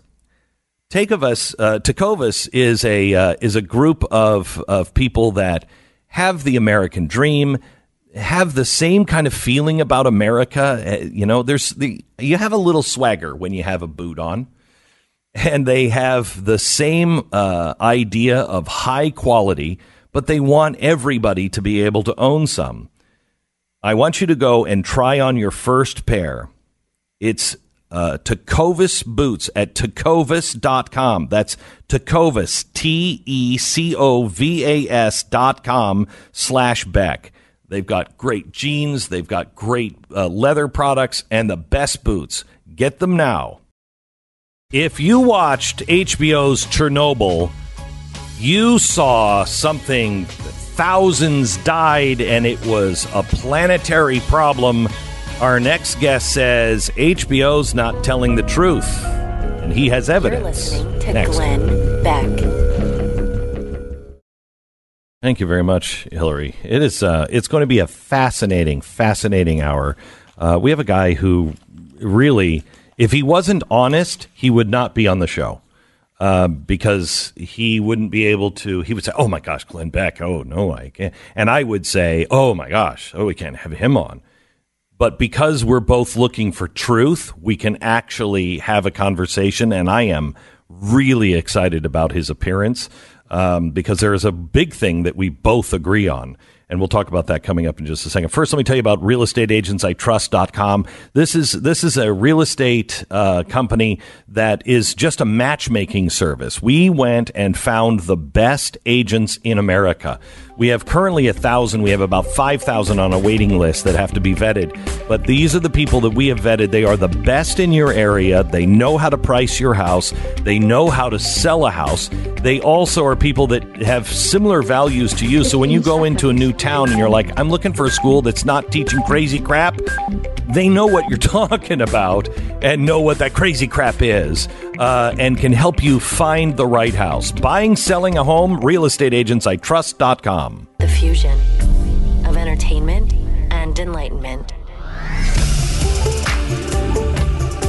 You are about to hear, I think, a model conversation. Two people who probably disagree on an awful lot, however, have some really big key points that they agree on. and will listen and have a conversation with one another, even though I don't think we're supposed to. I don't think so. I got to get heat for having him on, and he's going to get heat for being on, I'm sure. I don't think either one of us care, because what he has to talk about is a pretty important correction on something that we have all seen as Americans, or many of us have seen if you watch HBO's Chernobyl. They present this as the true story. Boy, did they mislead us. Michael Shellenberger. He's next. This is the Glenn Beck Program. So we know that Google and YouTube aren't just silencing conservatives online. They're also manipulating their algorithms to interfere now with the 2020 election. This is not me saying this. This is a guy from Harvard who has been studying it and is actually a Clinton supporter and saw how Google is manipulating algorithms in a very dangerous way. Also, companies like Verizon and AT&T are taking the proceeds from your mobile phone bill, and they are funding things like Planned Parenthood, et cetera, et cetera. The private company, it's their right to do it. It's also my right to say, I don't want my money going there. So what do? Well, we used to not have a choice, but everybody's using the same cell towers, and Patriot Mobile now has a way for you to save money on your phone bill, switch easily. I think you even get a month's worth of free service, and their causes go to freedom of speech. For instance, they've given $2 million in the last couple of years just to protect freedom of speech.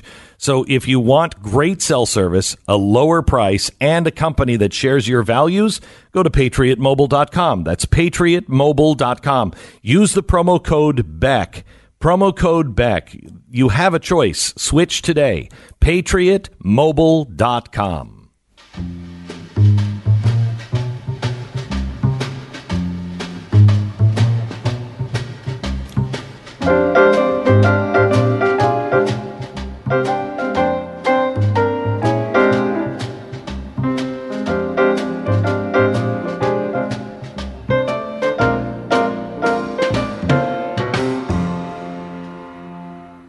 Michael Shellenberger is a guy who on paper should not be on this program. He shouldn't want to come on this program, and I shouldn't want to have him. But I think he's an honest broker of information. He is the founder and president of Environmental Progress. He has been an environmental and social justice advocate for over 25 years. Again, not something that I look for in a resume on people that I have on the program. He is also Time Magazine's Hero of the Environment, Green Book Award winner, founder and president, as I said, of Environmental Progress. But he is not just a climate guru. He's an honest climate guru. And I can't have a conversation with people if they claim to be for the planet and against global warming and they're crying catastrophe, unless you do at least one of these two things. You're a vegan, or you understand that nuclear power is the only option that we really have that would be able to replace the energy that we would lose. Michael Shellenberger is a strong advocate for nuclear energy. Welcome to the program, Michael. How are you? Good. Thanks so much for having me on, Glenn. You bet. So did you think twice when we called? No, not at this point. No, I mean, I like talking to people that I don't agree with on everything. That's what America's all about, isn't it? I mean, I think we've lost sight of that. But it takes, Michael, to have a conversation like this, it takes somebody that is willing to be honest, at least with themselves. And if you hear something that you agree with that disagrees with your point, you have to be honest enough to go, I didn't know that. I have to look into that more. And if that's true, I might be wrong. And I don't think a lot of people are willing to do that, especially when it comes to nuclear energy. It's crazy how people are just zealots against it. Yeah, I agree. I mean, I was anti-nuclear for most of my life. I wasn't a deep thinker in my opposition to it. But yeah, when you start doing the arithmetic, very simple math of how do you transition away from fossil fuels to clean sources of energy, there's just no way to do it without nuclear power. And that became clear to me about 10 years ago. And ever since then, honestly, when people ask me if I'm concerned about climate change, what I say is, well, tell me whether or not we're expanding or shrinking nuclear, because if we were doing a lot of nuclear around the world and expanding in the United States, I probably wouldn't be as concerned about climate change.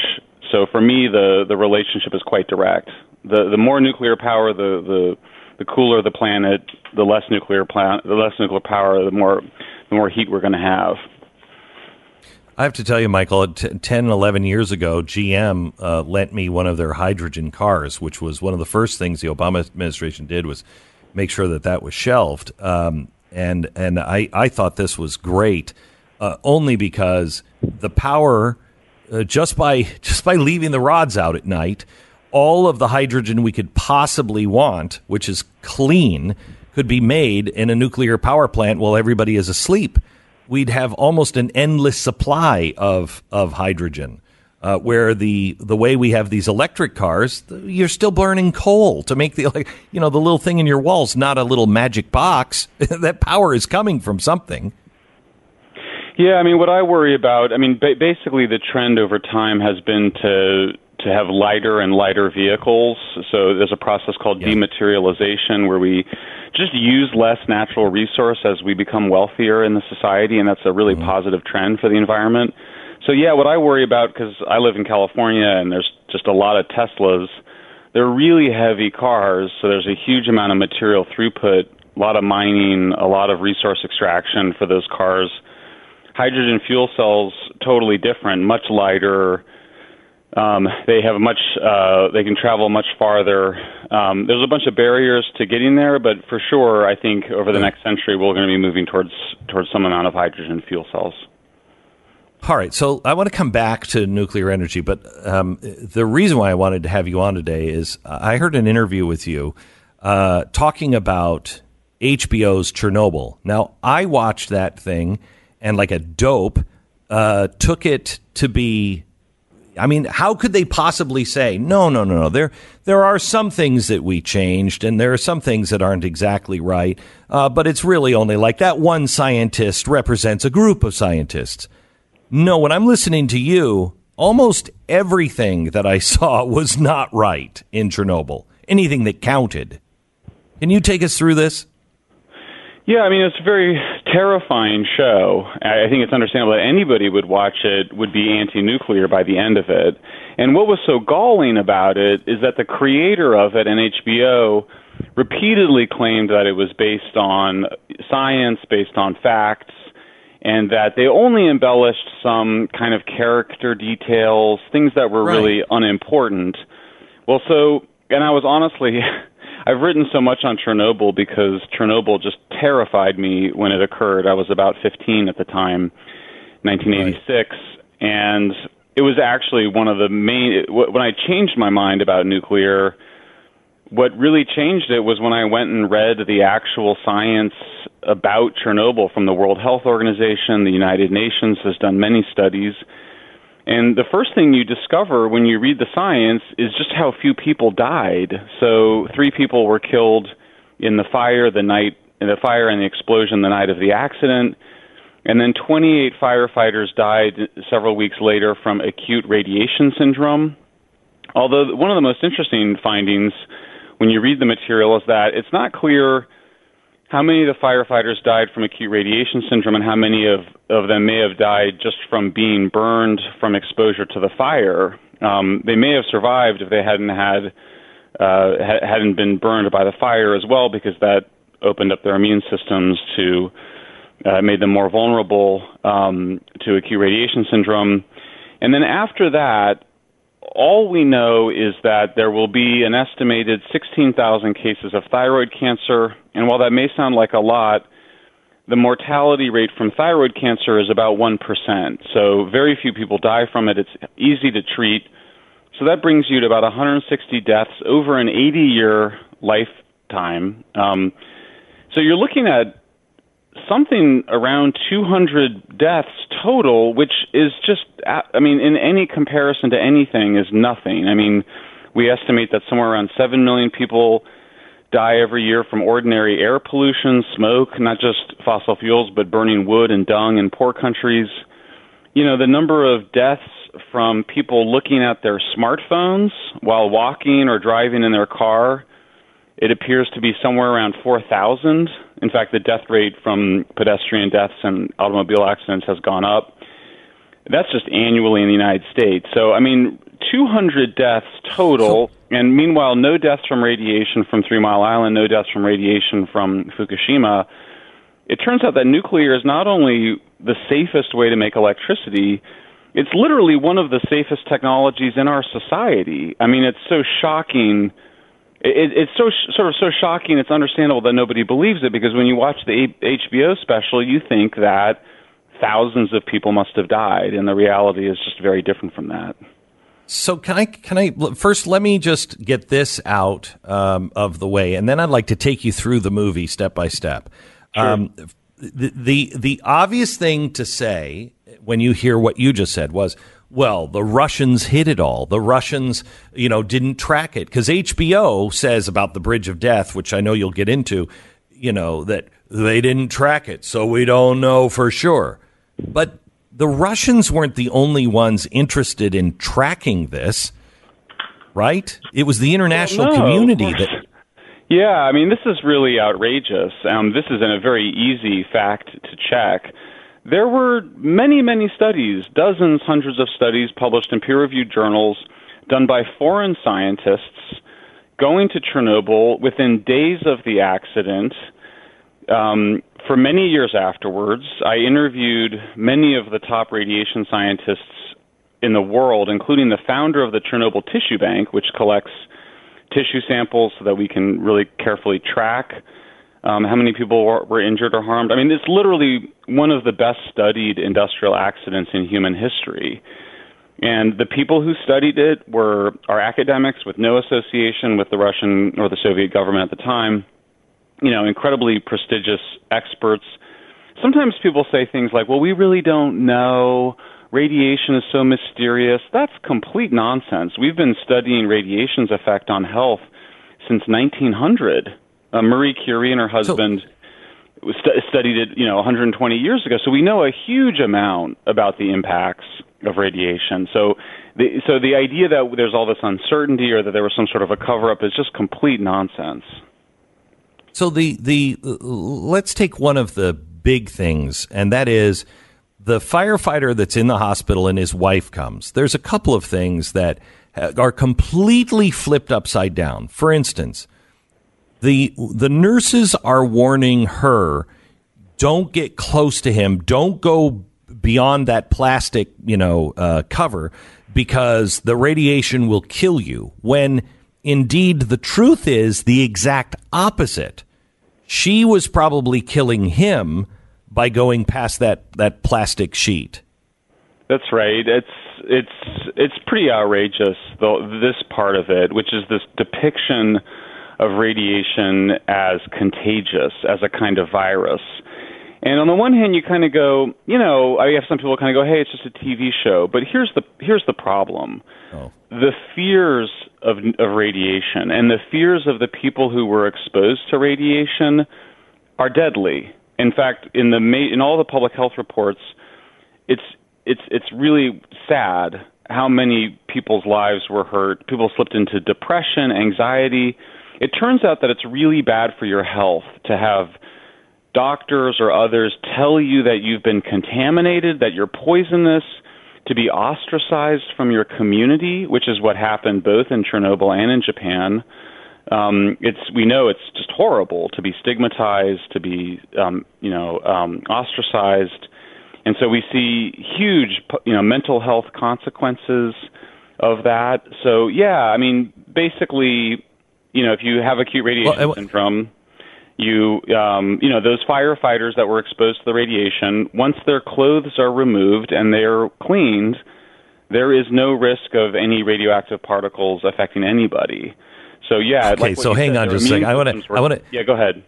I need to take a break, and then I'm going to come back, because this is fascinating, especially when it gets down all the way down to the baby. You'll begin to see how off this special really is. X-Chair is our sponsor. We have guests in our studio back in Dallas all the time that say the same thing. They sit in the chair and they're like, this is a great chair. It's an X-Chair. Right now, the X-Chair is offering a 30-day, no questions asked guarantee of complete satisfaction. So you don't have any risk. Now, most companies can't make an offer like this because they can't afford to have it shipped back and then, take it back into inventory. But nobody returns these things. Nobody returns them because they are that great. There's 10 different settings on these. There's something that will fit your body and your budget. It's the X Basic, the X1 through the X4. It will ship. It will fit your body and your budget. And if you don't love it, just ship it back. It's on sale now for $100 off. Just go to xchairbeck.com. That's xchairbeck.com, or go to xchairbeck.com and use the promo code XWheels. If you use the promo code XWheels, you're going to be upgraded to a brand new set of their wheels, which are new ball bearings. It's really a smooth wheel on the bottom of your chair. That's xchairbeck.com. That's xchairbeck.com. We pause for 10 seconds. Station ID.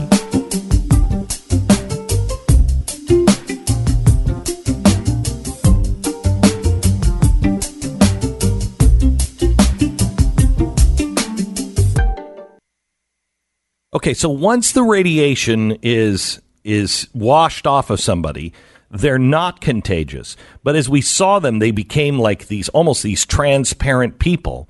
So if she was going in there, there was a real high risk that she would infect him, with just something that she had on her, or sneeze or anything, because his body wasn't able to fight that infection, right? You got it exactly right. I mean, that's why we protect patients whose immune systems are compromised in those plastic sheets. So, yeah, I mean, it comes up repeatedly. I'm writing a book about nuclear, and what we find repeatedly in pop culture and movies is this idea that radiation is a kind of evil demon or something, as opposed to just being a physical part of the natural world. Radiation is completely natural, it turns out. And so it sort of gives you this sense of contamination, that it's a virus, sort of a zombie. It's sort of like a zombie movie in a way, and they make it like a horror movie, which you can understand for entertainment value, but it causes real harm in the real world, and particularly Fukushima, where, people were ostracized. In fact, it turns out that people from Fukushima have had a hard time, forming relationships, dating, getting married, out of this idea that they're kind of contaminated, or something will happen to their children. It's quite disturbing when you consider the effects of that fear.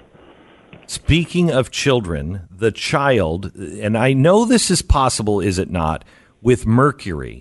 So if a mom eats a lot of fish, the mercury can be transferred to the baby, right? Yes, definitely. This doesn't happen with radiation. First of all, he was clean, and so there was no radiation coming off of him. But tell me about what happened with the baby.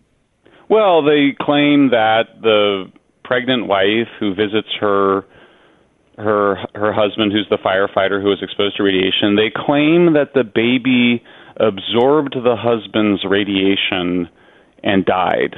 And I tracked down the source of this idea to a book called Voices from Chernobyl, which is a very famous book. It is not a peer-reviewed piece of science, and what I discovered is that not only do we not know how the baby died, we don't even know that there was a baby or that the baby died. It's all just completely hearsay. I interviewed scientists about this, and they said absolutely there's just no way that baby would have absorbed radiation from the father by the mother sitting at the bedside, much less protected the mother. I mean, you're just dealing with absolute fantasy. And what's so disturbing about it, of course, is that the relationship between a mother and her baby is sacred. It's precious. We care a lot about babies because they're so vulnerable. The relationship, I think women in general are more afraid of nuclear than men. We find that around the world. And understandably so, because Hollywood has terrified them for 60, 70 years about radiation, which is quite a manipulation and something I think that feminists and people that care about mothers and just ordinary folks ought to be really concerned about.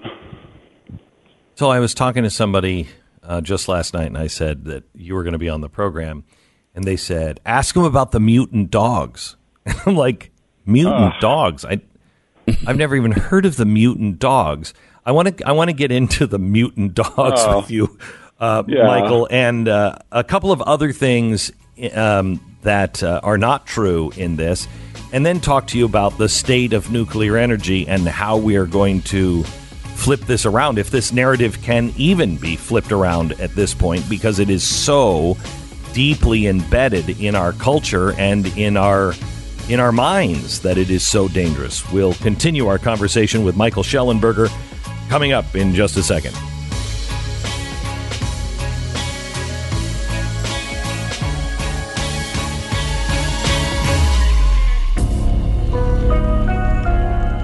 You're listening to Glenn Beck.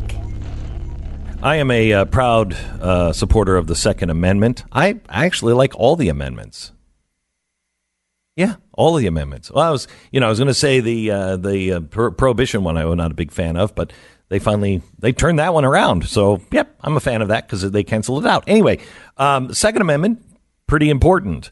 I don't believe that was made for hunters or for sporting. That was to be able to protect yourself and to protect the nation from an out-of-control government, whether it is overseas or in our own country.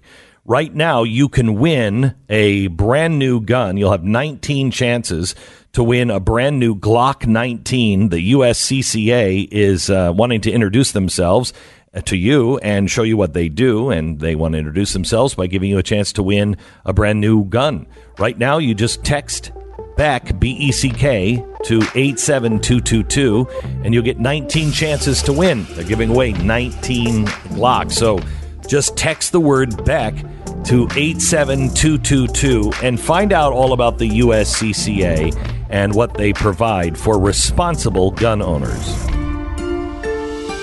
Don't forget you can tune into my show, Pat Gray Unleashed, weekday mornings from 5 to 7 Central, right before Glenn's show, or download the podcast wherever podcasts are available.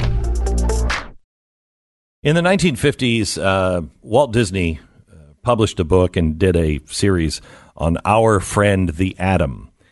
You don't hear about our friend the atom anymore because nuclear energy is so very dangerous. But none of that is true. Even Chernobyl, which when you say the word Chernobyl, it's the most dangerous place on Earth. It is a place that no one can go to for 30,000 years. It's a place that you have to kill all of the animals because they're eating all the vegetation and they're turning into mutant dogs.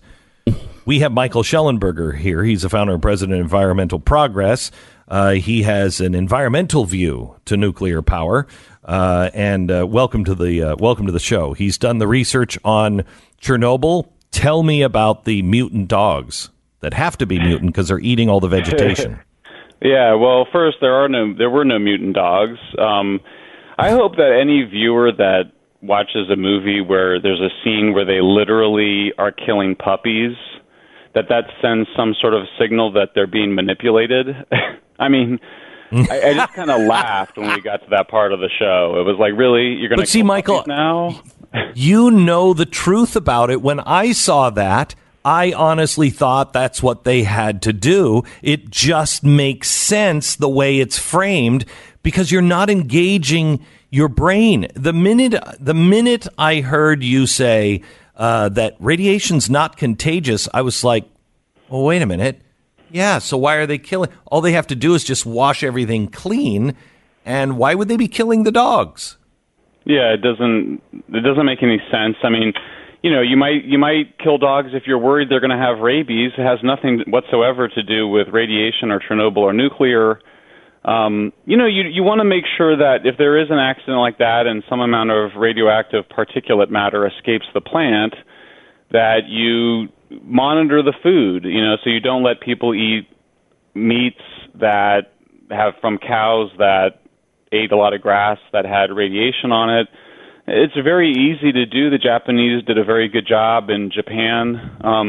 In fact, I think this is the one thing people don't understand is that people continue to live and work near Chernobyl, right near it, for many years after the accident, and the way that they protect themselves is that they don't eat the local foods. I mean, if you eat a pound of mushrooms every day from right next to the plant, you're probably going to have some problems. But if you don't do that, if you eat food from imported outside, you're fine. It's not like there's a sense in which people have that there's sort of this ambient radioactive air that if you breathe it, it's just a misunderstanding. It's this idea, radiation is actual physical objects. It's physical particulate matter, and if you avoid those, then you avoid the harm that comes from them. Michael, I think it's best stated as if you just think of these as little teeny bullets that are constantly fired for 30,000 years. Well, this is really at the heart of it, I think. I mean, they say in there, every time you're exposed to radiation, it's like a bullet. Well, that's ridiculous because, of course, we're exposed to huge quantities of radiation just living our lives, especially flying on airplanes. I'm from Colorado, which has much higher levels of radiation because there's a lot of uranium in the granite rock. And it turns out in Colorado, people live longer than they do in other parts of the United States for reasons that have nothing to do with radiation. But it really gets to this idea, and I think that this is at bottom, the fears of nuclear energy is a fear of nuclear weapons. And so you have the most terrifying parts of the movie are where they claim falsely that the nuclear meltdown was a nuclear bomb going off. And this is something that I believed when I was a boy. This is something that polling shows almost a third of the public believes consciously. I suspect more people believe it kind of unconsciously. But literally in the movie, they say, at this point, Chernobyl became a nuclear bomb. And that is just outrageous. Physically impossible for a nuclear plant to become a nuclear bomb. It's because the fuel is enriched to under 20%. A bomb needs to be enriched. The fuel needs to be enriched over 90%. It's very basic. This is this is elementary school level stuff that everybody should know. So that's what I think was the big fear that they were doing and the big lie of Chernobyl. And shame on the creators for perpetuating that. I mean, it was the same lie that they did in China Syndrome. There's anti-nuclear movies that have been made all around the world, and they all do the same thing. They all claim that a nuclear plant, when the uranium melts, it's somehow equivalent to a nuclear bomb going off, and it's just outrageous and ridiculous and should be subject to public scorn. So Michael, was the light that was shooting out, was that even like that, and the helicopter that flew over, that all of a sudden it stopped working? How much of this is true? The helicopter is just. Yeah, I mean, there were some reports of blue light, certainly not anything like they showed where you could see it from outside the plant. The helicopter is just outrageous as well. I mean, so a helicopter in the real world, there was a helicopter that many months after the accident had been long since controlled, a helicopter hit a chain dangling from a crane and it crashed. Well, in the show, they strongly suggest that the helicopter pilot flew too close to the radiation and was affected by the radiation somehow, it looked like he almost became kind of drunk or disoriented and then hit the chain. That is just nonsense. I mean, obviously you don't want to fly, you don't want to stand right next to that radioactive fuel. That's why they needed to cover it up. But there was absolutely no relationship, and giving this sense that radiation is this kind of super potent toxin. And of course, if you're standing right next to a nuclear reactor, it's very hot and it has a lot of radiation, but it just doesn't have the impacts that they depicted on the show. Isn't that all kind of proven out now, Michael, by the fact that the wildlife has moved back into Chernobyl? People haven't, but wildlife is thriving all through Chernobyl. Oh, yeah, and not only that, And of course, I have a mixed feeling towards it because I'm a pretty strong conservationist, and I think that it's great to have what we call rewilding. So Chernobyl is amazing. So, there's this the wildlife has returned. There's lynx, which is a big cat species. There's bear, there's wolves. The bird life is amazing. Thriving fauna. And there's a group of scientists that claim that they can find some problem in the forests at microorganism levels, but you're having this thriving fauna, so if there were some real problem with it, you would see it in the animals, and you don't. In fact, I just interviewed one of the scientists who's one of the lead experts on studying the return of wildlife, and he says that they're trying to make it a World Heritage Site under the United Nations because it's just such a magnificent place. My only ambivalence is that the evidence is pretty clear that they really didn't need to evacuate all of those people for so long, and it was the evacuation that created so much of the harm, the anxiety, the depression. I mean, clearly people could have moved back in after a few months, especially if they had relied on food imported from the outside. But as a conservationist, it's hard not to take some, to be excited about it because you're just seeing one of the greatest wildlife reserves in the world and certainly one of the greatest in Europe. Could people live there now safely? Yeah, they do. They do. Yeah, they do. Yeah, and like I said, it's once you understand what you're dealing with, it's just don't go into the forest and collect a pound of mushrooms and eat a pound of mushrooms every week. So it's pretty basic stuff. They overreacted in Fukushima, needing to kind of change the soil. You don't need to do that. We don't do that with other things like chemical accidents. You just, the rule that you learn in your college ecological biology class is the solution to pollution is dilution. Same thing for radioactive particulate matter. Over time, it just dilutes. And radiation, the great thing about it is that it's so easy to detect and monitor. In fact, most of our bodily processes we understand because we attached radioactive tracers to various functions. So the great thing about radiation is that we can detect it at very low levels. We know a huge amount about it. We know what doses cause harm, and we can put those doses into perspective. I mean, it just turns out that of all the things that kill us, and we're all going to die, radiation is just a really tiny thing compared to all of the other stuff, diet, exercise, drinking, smoking, all the things that, and scaring people about radiation, making them anxious, making them depressed, contributed to all of those negative outcomes, including too much drinking, too much smoking, just too much worrying. And that's the real harm of Chernobyl.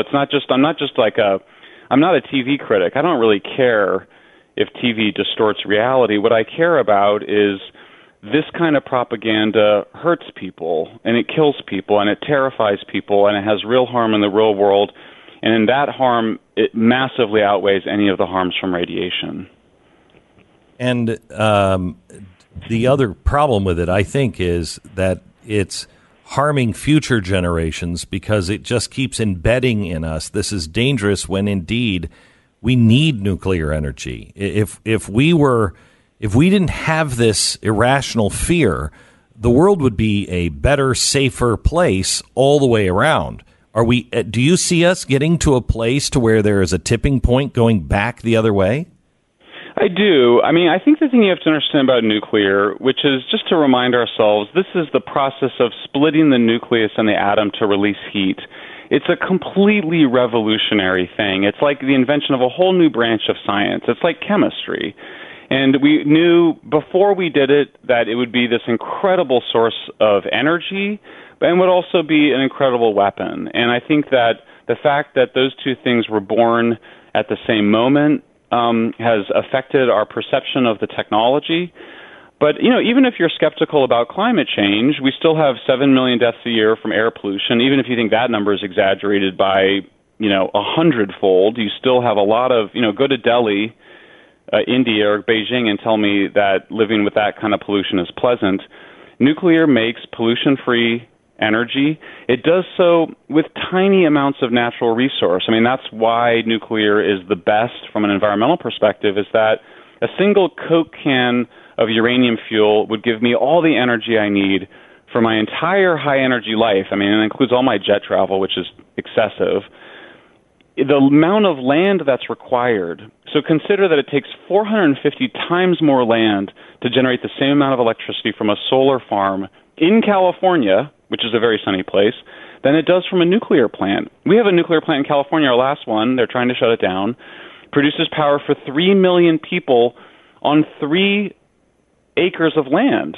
I mean, just a tiny quantity of land, or three football fields stacked next to each other, produces enough electricity for 3 million Californians. Well, if you care about the natural environment, if you're worried at all about protecting beautiful spaces, and again, this is beyond politics. I think the environment unnecessarily divides us. Here, we all want the same things. We want to have more natural areas. We want to have a high-energy life because that's a prosperous life, and we want to reduce pollution. Only nuclear can do those things. And so I do think that we'll get over these fears. In a sense, 75 years since the creation of nuclear energy seems like a long time, but when you realize that nuclear is what's going to power human civilization for thousands of years, I think it's understandable that it's taken a while for us to get our heads around this revolutionary technology. Michael, thank you for being on the program. Thank you for clearing this up, and I really respect your point of view, especially on this and your honesty on it. Michael Shellenberger, you can find him at environmentalprogress.org.